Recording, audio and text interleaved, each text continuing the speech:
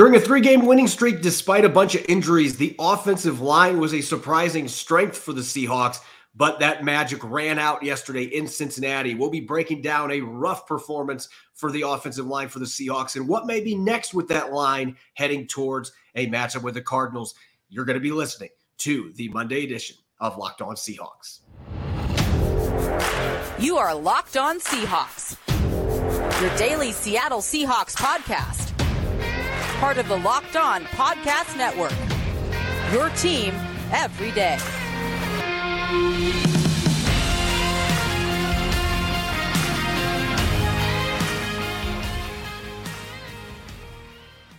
Greetings, 12. This is Corbin Smith, host of the Locked On Seahawks podcast, your daily Seahawks podcast, part of the Locked On Podcast Network, your team every day. Glad to be joined here for our Monday episode by my co-host in crime, Rob Rang. And a special thanks to each and every one of the 12s out there, whether you're listening in Monterey, California, or Bangor, Maine. We greatly appreciate each and every one of you for making Locked On Seahawks your first listen 5 days a week. The Seahawks dropping their second game of the season on Sunday in Cincinnati had plenty of opportunities to win that game. We're going to be dishing out our Monday musings, in-depth takeaways after rewatching Sunday's matchup at Paycor Stadium. We'll be answering your questions for our Monday mailbag as well. Jam-packed episode coming your way. So let's get to it. Now for your lead story here on our Monday edition of Locked On Seahawks. Going into Sunday, the Seahawks were riding a three-game winning streak. They did have a bye week after those three wins, but they had a lot of momentum going on the road. They've been playing really well at 10 a.m. Pacific time starts.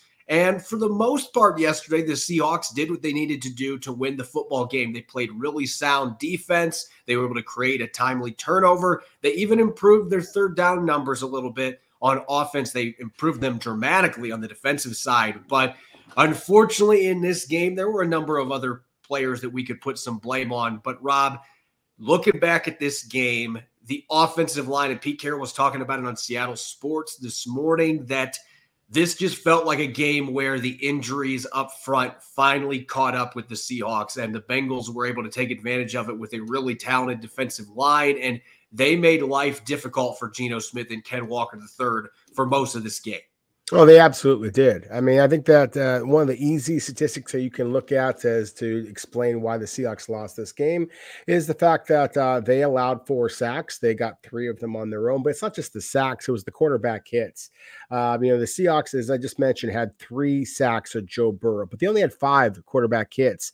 They surrendered 13 quarterback hits, and again, gave up those 4 sacks. Anybody who watched the game knows that when the Seahawks kind of, flustered away there are a couple of different fourth down opportunities in the red zone, then it basically was because Geno Smith didn't have enough time to throw the football. I mean, he basically ended both of those drives on his backside, and so the Seahawks didn't even throw the ball into the end zone to give them a chance to win the game. And so that was because of deficiencies in pass protection. The Seahawks failed to run the ball for over 100 yards against a defense that had struggled to hold up in the running game, despite some big plays by Kenneth Walker III. So it was, I think, a game in which you can put off a lot of blame on Seattle's starting 5 offensive linemen and their struggles to pass protect, despite the fact that they often use their tight ends, use their running backs in max protection types of situations. The crowd at Cincinnati certainly played a role. The pass rush, as you acknowledged a moment ago, is very good for Cincinnati. But I think that this was more a case of the Seahawks just, injuries and the lack of experience, lack of camaraderie between the Seattle's offensive linemen and working together. Charles Cross came back, but still, he doesn't have a great deal of experience working right next to Phil Haynes, who had moved over from right guard previously in his career to left guard. And that lack of experience working together reared its ugly head too many times for the Seahawks to leave Cincinnati with a victory. Yeah, and Jake Curhan got banged up early in the game and played through an injury and really struggled as well. And so this was just a difficult game. And if you look at the stats, I posted this on my X account earlier. I was going back and watching, and the Seahawks had given up 12 quarterback hits in the previous 3 games, all victories combined. And as you mentioned, they gave up 13 in this game. So they gave up more in 4 quarters in Cincinnati than he did in the previous 12 quarters in those 3 victories. And in those quarterback hits, if you try to delve in deeper, 7 of those came in under 2.5 seconds by my calculations. So we're talking not just getting after the quarterback, but doing it quickly and across the board, the numbers, just looking at the pressures. And this is by my charting, not Pro Football Focus or any other place. This is the charting that I came up with, Rob, but a little bit different credit here. I could have put Geno Smith on here for taking one of these sacks on his own that he extended a play, but I'm still going to give the benefit of the doubt to the quarterback because he had quick pressure on him throughout this football game. But 3 different players with 4 pressures allowed. Jake Curhan allowed 8 yesterday, and all of those came to Sam Hubbard, who honestly was the most disruptive player on the field yesterday. Hendrickson was disruptive as well, but Sam Hubbard really was dominant yesterday against Jake Curhan. And even one of Hendrickson's sacks, the reason that he got the sack is because Geno Smith immediately had Sam Hubbard and Jake Curhan sitting in his lap from a bull rush, and he had to try to roll out to his left, and he rolled right into Hendrickson when Charles Cross really had pretty good pass protection on that play. So I'm not going to give Charles Cross that sack, even though it was his guy. Geno Smith rolled into it because of the pressure coming from the other side. Anthony Bradford got beat really bad a couple times late in the game, including the final decisive play. B.J. Hill whipped him with a rip move, quickly got into the backfield and hit Geno Smith's arm, forcing an incompletion. As you said, didn't even get it to the end zone for his player to make a play on the football. The ball ended up hitting the ground. So that was really the theme of the game, and more so than I thought watching the TV copy. Once I got a hold of the All-22, it became even more evident. Yes, Geno Smith definitely has to play better, but this really feels like this is a game where that offensive line was the biggest problem. And when you give up a pressure rate north of 45%, they were at 46% in this game. 46% of their pass snaps had pressures on them. It's really difficult to move the football, which is why it's surprising that Geno Smith threw for 323 yards. A lot of this pressure came once they got in the 20s, and it just seemed like they couldn't run the ball when they got down there.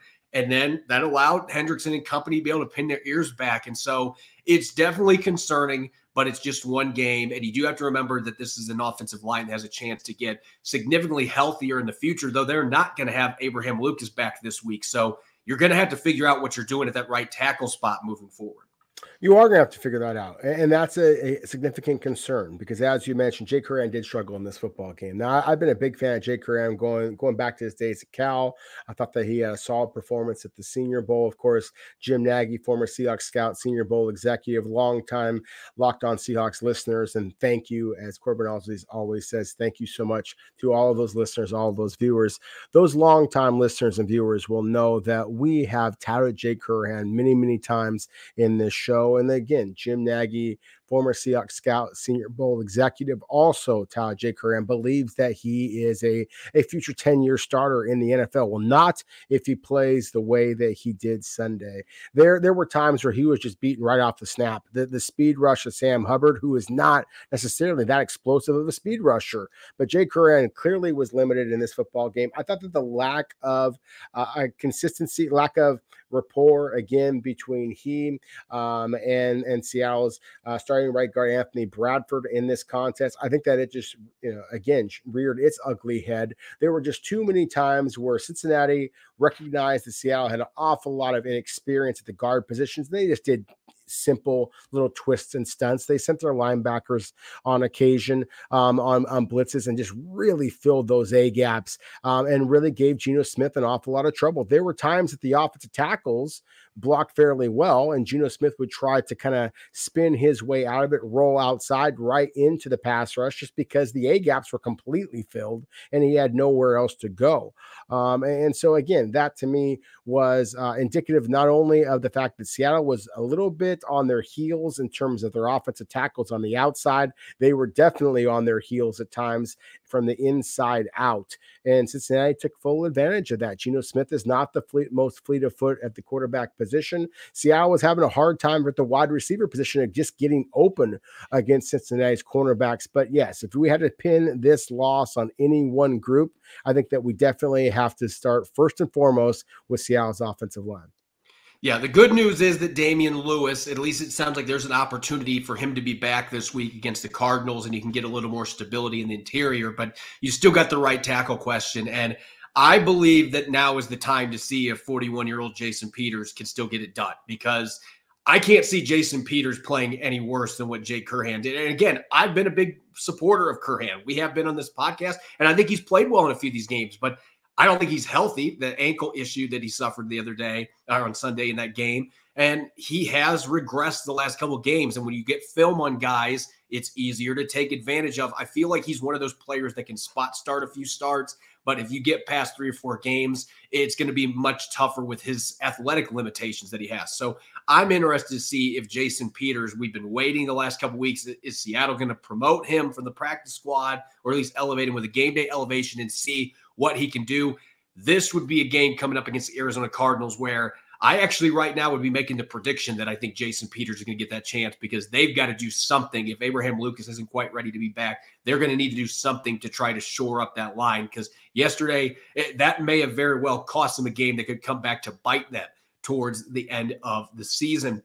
Coming up next, we're going to answer your questions on our weekly mailbag segment. Don't go away. You're listening to the Monday edition of Locked On Seahawks, which is brought your way by our friends over at Game Time. If you've ever been on the hunt for sports or concert tickets at the last minute, the process can be anxiety-provoking, and buying tickets to your favorite events shouldn't be stressful. Game Time is the fast and easy way to buy tickets for all the sports, music, comedy, and theater near you. They've got killer deals on last-minute tickets, and with their best price guarantee, you can stop stressing over the tickets and start getting hyped for the fun you'll have. If you're wanting to see the Seahawks this upcoming Sunday at Lumen Field against the Cardinals, you can use Game Time's awesome flash deals feature and detailed stadium map. Right now, they've got tickets available under $70. It's super easy. Forget planning months in advance. Game Time has deals on tickets right up to the day of the event, and the Game Time guarantee means you'll always get the best price. If you find tickets in the same section and row for less, they'll credit you 110% of the difference. Snag the tickets without the stress with Game Time. Download a Game Time app, create an account, and use the code LOCKEDNFL for $20 off your first purchase. Terms apply. Again, create an account and redeem the code LOCKEDNFL for $20 off. Download Game Time today. Last minute tickets, lowest price guaranteed. Prize Picks is the largest independently owned daily fantasy sports platform in North America. It's the easiest and most exciting way to play daily fantasy sports. It's just you against the numbers. Instead of battling thousands of other players, such as pros and sharps, you pick more than or less than on 2 to 6 player stat projections and watch the winnings roll in. Prize Picks is really simple to play. I can make my picks in less than 60 seconds. This week on Prize Picks, I selected CeeDee Lamb to eclipse 100 receiving yards against the Chargers on Monday Night Football. Prize Picks is an absolute blast each week, and it's an easy way to enjoy daily fantasy without any hassle and land quick winnings. Go to prizepicks.com/LockedOnNFL and use the code LockedOnNFL for a first deposit match up to $100. That's prizepicks.com/LockedOnNFL and use the code LockedOnNFL for a first deposit match up to $100. Prize Picks, daily fantasy sports made easy. You're listening to the Monday edition of Locked On Seahawks. This is your host, Corbin Smith. Glad to be joined, as always, by my co-host in crime, Rob Rang. And a special thanks to each and every one of the 12s out there for making Locked On Seahawks your first listen 5 days a week. We greatly appreciate it. Coming up tomorrow is Tell the Truth Tuesday. We'll have some of our last thoughts coming out of Sunday's loss to the Bengals. We'll start peering forward to a big divisional game against the Cardinals coming up on Sunday as well. You won't want to miss a jam-packed episode. Let's open up the mailbag, shall we? We got a bunch of questions from our valued listeners here. And first one for Rob. Do you think Pete Carroll, John Schneider view Geno as the franchise quarterback going forward, or will they potentially look at drafting a QB next year? This coming from Eric V144 on X. I think the easy answer on both those questions is yes. I think that they do view Geno Smith as a franchise caliber quarterback, one who could potentially help Seattle win a second Super Bowl. I also think that they would be silly not to be evaluating this year's quarterback class, both because it is a very good class and also because Geno Smith, at 34 years old, I believe, is an aging quarterback who only has another year, maybe 2 at most on his deal. And you always want to be evaluating evaluating the young quarterbacks. Drew Lock, of course, is also, perceived by some to be a potential franchise kind of quarterback. He's only on a 1-year deal. So regardless of how you feel about Geno Smith, if you see if there is a quarterback available, I think that you absolutely have to pounce. I think it would have been interesting if Anthony Richardson had been available to Seattle, whether it be at number 5. And obviously Devin Witherspoon has been a spectacular selection for the Seahawks at number 5 overall. But had he somehow been available at number 20 overall, I wonder if he might have been in play for the Seahawks. I know that they evaluated, they said it themselves. It took selfies of them basically in every single opportunity that they had in evaluating quarterbacks a year ago. I don't know that they're necessarily going to be taking those same selfies this year, but I assure you they are evaluating all the quarterbacks in this year's draft class. Yeah, I don't know that there's going to be selfies unless this season completely unravels. They end up with a top 5 pick again, because they won't have the Broncos pick this year. If they did, they would maybe have that opportunity coming up this year. Next question coming from Lonnie Anderson. Do you think the Seahawks will make a trade before the deadline? Do they have the cap room? Could they get someone like Leonard Williams? So the last part of that question, I mean, I would love to see Leonard Williams in a Seahawks uniform, and I think he'd be a fun scheme fit. But the Seahawks would have to make some additional moves to make that happen, because he has an $18 million cap hit this year. Now, you would be acquiring only half of the cap at the trade deadline, but they only have a little over $7 million in cap space. So 9 is bigger than 7. They would have to do a few other things to try to open up cap space to facilitate a move like that. And I'm not saying it's impossible, but I think if they're going to make a move, they're going to be looking for a player that is carrying a smaller cap load that they can bring in, that can still be a difference maker. Now, defensive line, that could certainly be an area they're looking for another piece. Brian Monet may be back soon too, so they might not have to trade for a player to have a deadline pickup, so to speak. But I think that there's a good chance they will make a move before the deadline. I just don't know that it's going to be that splashy move that everybody's looking for. They're going to be trying to find that Quandre Diggs, Carlos Dunlap type deal where they can trade away a day 3 pick and maybe get a veteran that can come in and really help them, that isn't going to break the bank. And so it might be a player out in left field that nobody's expecting. Leonard Williams would be awesome, but I think it's very unlikely with his contract the Seahawks will be making that move. Though the Giants, they definitely could be selling with a 1-5 start to the season. Next question for Rob. If you had to draw a pie chart of blame for the red zone struggles, what would be the percentage breakdown between Geno, Waldron, and the offensive line struggles? Ooh, that's a great question. Math is not my strong suit. So thank you, D Panky 627. I believe that's what it says, maybe 827. I'm going to go 33, basically 33 and a third, I guess I would have to say, among the three. I think that there definitely were some questionable decisions from a play caller standpoint. So from Shane Waldron, I have a hard time with the idea that Seattle's 2 tight ends, Kobe Parkinson and Noah Fant, got more playing time in this particular game than Will Dissly, who is easily Seattle's best pass protector, best blocker at the point of attack. And I know that Will Dissly has been coming off of an injury, but he did play against the Bengals. So if he's going to play, then play him consistently. I thought that was a huge issue here. I think actually, if I had to kind of change my numbers here a little bit, I think that you have to blame the offensive line, as we talked about here in the opening segment. But I think that Geno Smith deserves a fair amount of blame as well. The interception when he threw it to the ball to the right side towards Jackson Smith and Jigba that got intercepted there, I thought was an absolutely inexcusable decision. He had both, I believe it was Parkinson, may have been Fant. It was one of the tight ends, and Kenneth Walker III off to the right in the flat. Against one, there was only one Cincinnati defender within 10 yards of him, Corbin. So it should have been an easy 5, 6, 10-yard gain there. So to me, that was one that I thought basically changed this football game. If Seattle gets any type of points there, then this is an entirely different game. So again, I think that there is a lot of blame to be passed around there. I don't think that any of them should be excused from blame, but I don't think that any one of them, whether it be offensive line, play caller, or the quarterback, that any of them deserve overriding blame, because again, there were just so many different problems in a very winnable game. That's what makes this loss that much more frustrating. Our next question coming from JC 44567. We got a lot of draft related questions, and I feel like that happens a lot after losses. And I think that's something that fans, it might be a way they cope. But anyway, the question, under the radar prospect who could be a day 2 option for Seahawks to groom behind Geno Smith. Now, Rob, I'm going to let you chime in briefly on this after I make my answer, because you are the draft guru, and I don't spend as much time looking at college tape until after the season. So that's usually when I get caught up on my evaluations. With that being said, those of you that were watching on YouTube, I had KJ Jefferson on my short list of guys that intrigued me last year, and Arkansas has a lot less talent than most of the teams in the SEC this year. They lost a lot of players to the draft. This is a team that's rebuilding in a number of position groups, and he almost willed them back to beat Alabama the other day with a furious rally. I think he's a really solid pocket passer when he needs to be, but his ability to run the ball at 235, 240 pounds, the speed, the size, I see some Cam Newton in his game, but I feel like he's maybe a more polished passer at this point. You just can't see it because I don't feel like the talent is around it. But KJ Jefferson is still a guy at day 2. I feel like he's not getting talked about because of all the elite quarterbacks in this draft class.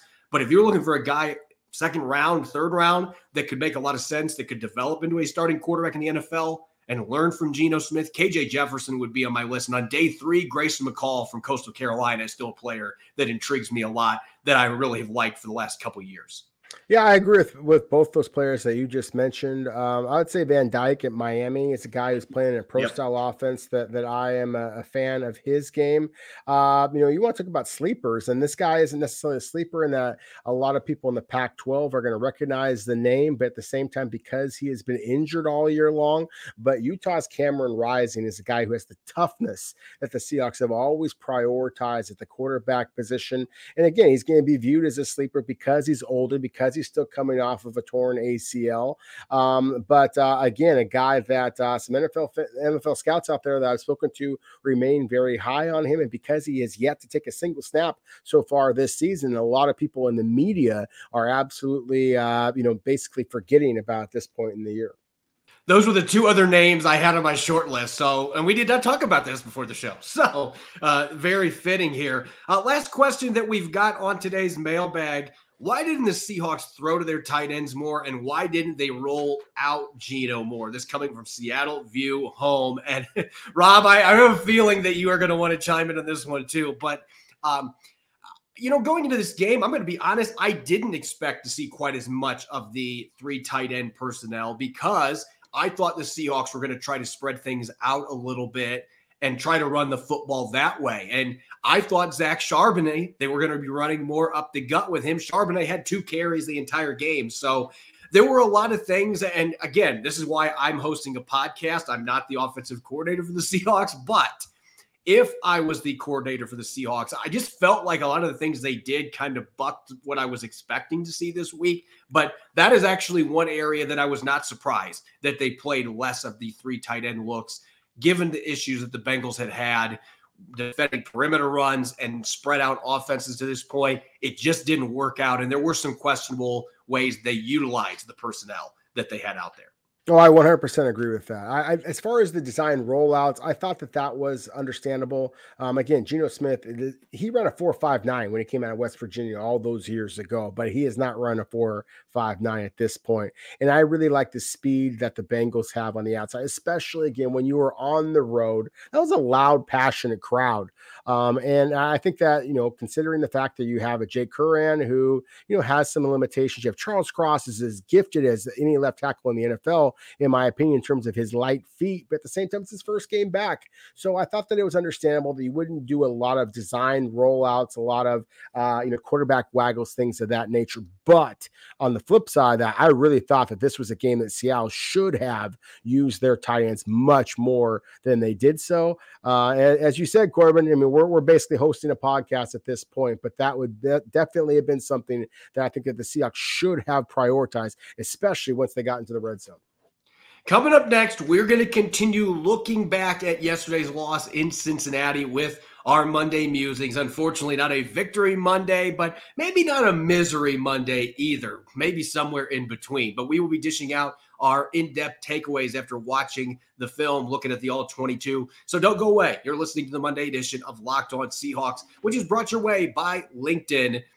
These days, every new hire can feel like a high-stakes wager for your small business, and you want to be 100% certain you have access to the best qualified candidates available. That's why you have to check out LinkedIn Jobs. LinkedIn Jobs helps find the right people for your team faster and for free. When I was a site manager, LinkedIn Jobs was my go-to to post writing positions to land top candidates, and they made the process easy and seamless. All you have to do is create your job post and add your job with the purple hashtag hiring frame to your LinkedIn profile to spread the word you're hiring. They offer simple tools like screening questions that make it easy to focus on candidates with the right skills and experience so you can quickly prioritize who you'd like to interview and hire. It's why small businesses rate LinkedIn Jobs #1 in delivering quality hires versus leading competitors. And LinkedIn Jobs helps you find the qualified candidates you want to talk to faster. Post your job for free at linkedin.com/LockedOnNFL. That's linkedin.com/LockedOnNFL to post your job for free. Terms and conditions apply.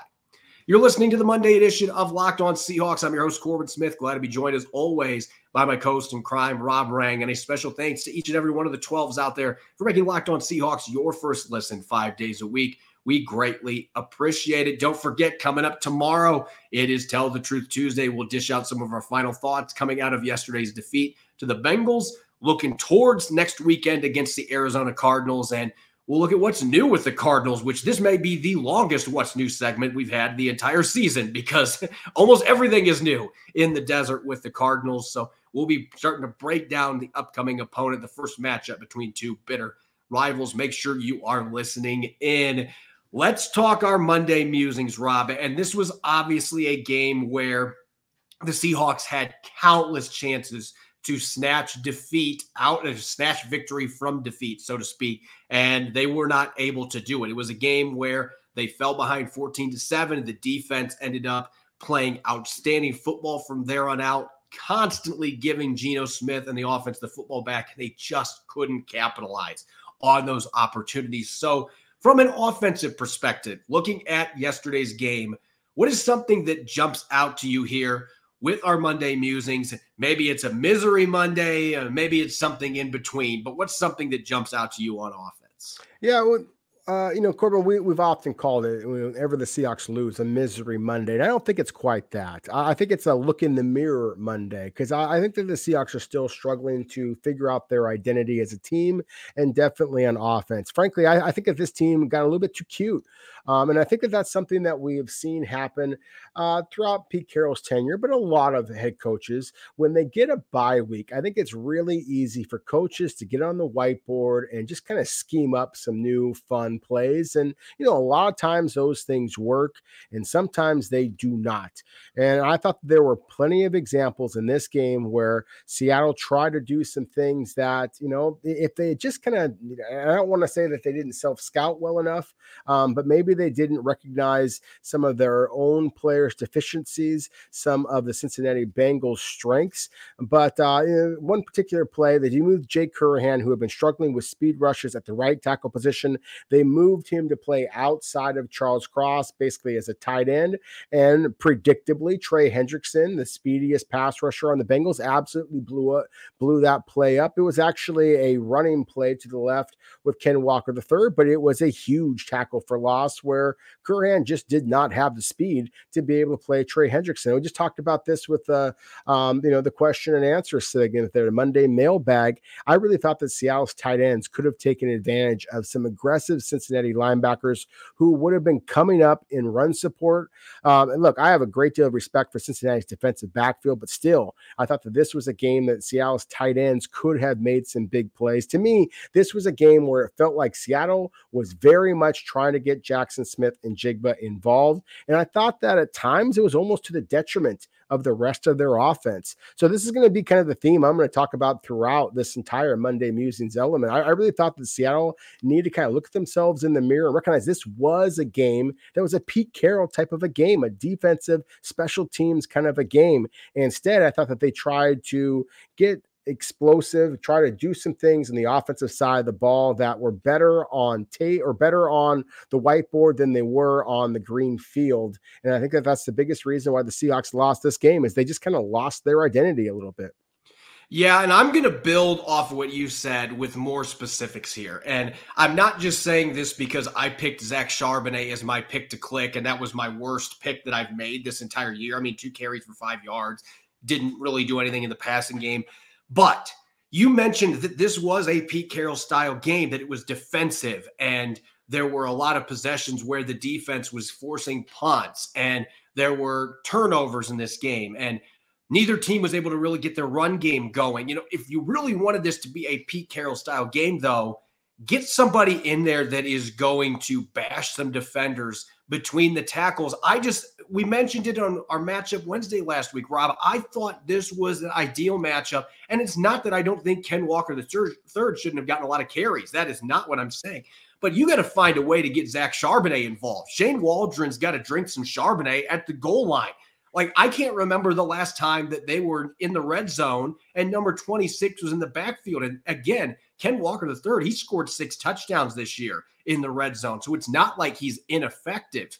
But what my issue is, I've watched this Bengals team for the last month and a half consistently get beat up by downhill punishing running backs. This was a game that I thought suited Zach Charbonnet's skill set well, and he spent 90% of the game on the sidelines. I would have loved to see, and you could tell Pete Carroll talking to the media today that he kind of was like, maybe we could, maybe that would have benefited us some. I think it would have, especially in those red zone situations where they ran for 5 yards on 4 carries after their opening touchdown drive. When they were in the red zone, their run game was dysfunctional, and it felt like they were trying to spread it outside. They were trying to be horizontal. This was not a game to do that. This was a game, get downhill, mash people, and Zach Charbonnet could have been a lot more useful. So that was frustrating to me from the identity and play calling perspective and personnel perspective, that you're not getting him involved more.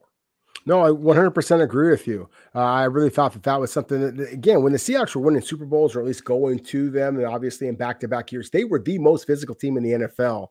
And now it feels like at times they are one of the more finesse teams in the NFL. And maybe that will also translate into victories. I thought that this was a game that they were clearly not as physical as Cincinnati. And at least in the Pete Carroll era, when Seattle is not physical, they typically wind up losing football games. I'm going to switch over here to the defensive side of the ball, Corbin, where the Seahawks were the exact opposite of that. They were very physical in this football game. It was very encouraging. I was stunned with how well they played on the road and in that victory over the New York Giants a couple of weeks ago. I mean, it was historic. We talked about this before. 11 sacks, tying a franchise record in that football game. In this game, again, they had 3 sacks. They were pretty effective in that regard. And I was encouraged by the fact that they were by 3 different players. I also was encouraged by the play of Jamal Adams. I was encouraged by the fact that, and I still can't believe this number, I've checked it 4 times just to make sure that I know it, the Seahawks allowed 214 total yards. 214. This is Joe Burrow. This is Jamar Chase. This is Joe Mixon. And this is a damn talented offense. This is Zach Taylor as the play caller, who is a very good one. And yet 214 total yards. They held Cincinnati to 3 of 11 on third down. They won the time of possession 34-26. I mean, an 8-minute difference at time of possession on the road is virtually unheard of. And yet they lost this football game. So there's a lot of encouraging things here to be excited about on the Seahawks on defense. The consistency on defense, again, to me is very encouraging because of the way you absolutely destroyed New York a couple of weeks ago. This was a game that they should have won because Seattle's defense just is playing lights out football right now.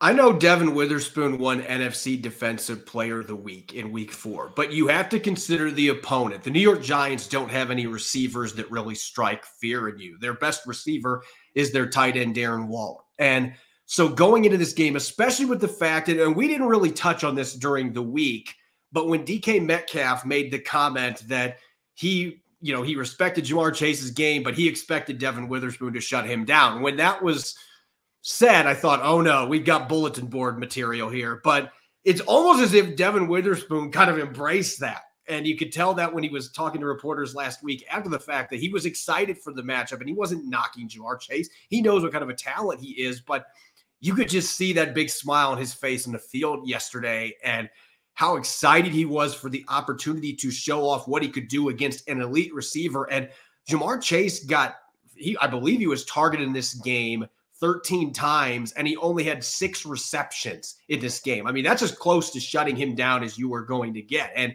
he had a 31-yard catch. Otherwise, they were a bunch of shorter plays. And Devin Witherspoon had 2 pass breakups in coverage against him. One of them was with his backside because he was in good position and Joe Burrow threw the ball and it was short and it hit him in the back. But he had 3 pass breakups in this game. He really aced his first real test. This is one of those top 3, top 5 receivers in the NFL that can play inside and out. And it didn't matter where he was at. Devin Witherspoon, watching the tape, the plays where Chase wasn't targeted, he had really good coverage on him when he was lined up against him and came up and had a really nice hit in the run game again. He has been such a difference maker in that regard in the slot with the physicality he brings. So I think right now he is very much in the running for Defensive Rookie of the Year with what he's doing as an all-around player. And games like that, he's going to take notice from the rest of the league because of who he was going against and the success that he had getting his hands on the football. Real quick, Rob, to close things out, final thoughts coming out of yesterday's game. It could be offense, it could be defense, it could be special teams. What is something else that stands out to you coming out of yesterday's game? Well, I'll jump in on special teams here because I have been as critical, I believe, as anybody when it comes to Jason Myers. And so I think that the Seahawks, I've got to give him some credit here. When he made that 55-yard field goal, I believe it was 47 seconds left in the first half. It basically made that a 14-10 football game. I thought that it gave Seattle the momentum back in a game in which, as we just talked about, I mean, Cincinnati scored 2 touchdowns to start the game off, and then defensively, Seattle just absolutely shut them down. I think that Seattle allowed 4 total first downs to this juggernaut Cincinnati offense the whole rest of the game after those those first 2 touchdowns. And the only reason that Cincinnati scored again was because of the interception late in the game against where Geno Smith and DK Metcalf clearly were on different pages, and they got the ball in scoring opportunity, scoring position. But so I think, to me, I've got to give a little bit of credit here to Jason Myers. I really believe, and this kind of goes back to that whole theme I have for this game, for the Seahawks in particular. Just who are you? Look yourself in the mirror and recognize what you've always been about. Seattle's always been about defense, always been about special teams. If you were going to pay a kicker the second highest amount of money of any kicker in all of the NFL, then use him. And so when he's making 55-yard kicks, he made, of course, another kick later in the game. This was a game you wind up losing by 4 points, and you got shut down twice in the last 5-6 minutes of the football game in the red zone. Kick the field goals. You're the team on the road. Force the team at home to be able to make some big plays. Just get yourself in position to win that football game. Don't put it all on a quarterback playing behind a very inexperienced offensive line to play hero ball. Play the kind of football that you have always played. So, again, I've been as critical of Jason Myers as just about anybody out there. I got to tip my cap to him. I thought that 55-yard kick was as nails as it comes. And I thought that he really put the Seahawks in position to steal this victory. They just didn't give him the opportunity to kick the ball. Yeah, it was debatable in those couple drives. The one around the 5-minute mark where they got stopped in the red zone and they decided to go for it, kick the field goal there, and it's a 1-point game. And if you can get the football back, you can go win it with a field goal. It totally changes the complexion of that last drive. We don't have to worry about Geno Smith getting hit on 4th and 8 near the goal line because you don't have to go for it. You can just kick the field goal and you can fly home happy with a victory. So those are always tough because if they would have got the touchdown there, that obviously changes things for the Cincinnati Bengals on the other side as well. So I like the aggression at the same time. I tend to agree with you there. Use your kicker, especially when it seemed like he was ready to go yesterday and that 55-yard boot was as good of a kick as he's had this whole year. Real quick, I want to close on the show. We're talking about this defense. I want to talk about the guy that right now I think is earning himself some cred in the future head coach rankings. And it's a coach that last year I felt like was at times a little over his head as a first-time defensive coordinator. But let's give Clint Hurtt some major props because what I've noticed these last couple games, Rob, we talked about this all of last year. It felt like the Seahawks couldn't adjust in games. And second halves, they had all kinds of issues with explosive plays, running games. And what we have seen this year, obviously the run defense, it's light and day in all 4 quarters. They are one of the best run defenses in the NFL. And Part of that is that they've got better personnel to fit what they're wanting to do. The young guys have been caught up to speed a little bit more. Bringing in Bobby Wagner certainly didn't hurt that either. But I just feel like Clint Hurt has a much better bearing on the position that he is holding now as a play caller and knowing what to do from an adjustment standpoint. They came out early yesterday and they were blitzing corners and safeties, and the Bengals were having success picking that apart, unlike the Giants in their previous game. So they switched gears up, and you start to see more Bobby Wagner and Jordan Brooks blitzing, and they had success doing that, taking advantage of that interior offensive line that we talked about for the Bengals last week. And I think that switch, just that subtle change up in how they were bringing their pressure, that really facilitated. It was a catalyst for that dominant performance, giving up just 87 total yards on the last 9 possessions that the Bengals had in this game. A big part of it was that switch up, and they weren't blitzing every play, but they changed how they were pressuring their opponent. And that's the type of in-game adjustments that we just did not see from Clint Hurt last year. So you can tell that he's starting to figure this out. He's figuring out how to use his personnel, mixing and matching guys, the secondary being healthy, mixing all those guys in. Jamal Adams being used effectively, had a big game for the Seahawks. So a lot of that goes back to Clint Hurt, who I feel like is really making stride and showing a lot of growth in that defensive coordinator role. As always, you can follow me on Twitter at Corbin Smith NFL. You can follow Rob at Rob Rang. Subscribe and follow Locked On Seahawks on YouTube and wherever you listen to your podcast to make sure you don't miss a single episode. Tomorrow is Tell the Truth Tuesday. We'll be dishing out some final thoughts coming out of this loss in Cincinnati and starting to peer forward to Sunday's first matchup against the Arizona Cardinals at Lumen Field. Thanks for listening in and enjoy the rest of your Monday. Go Hawks.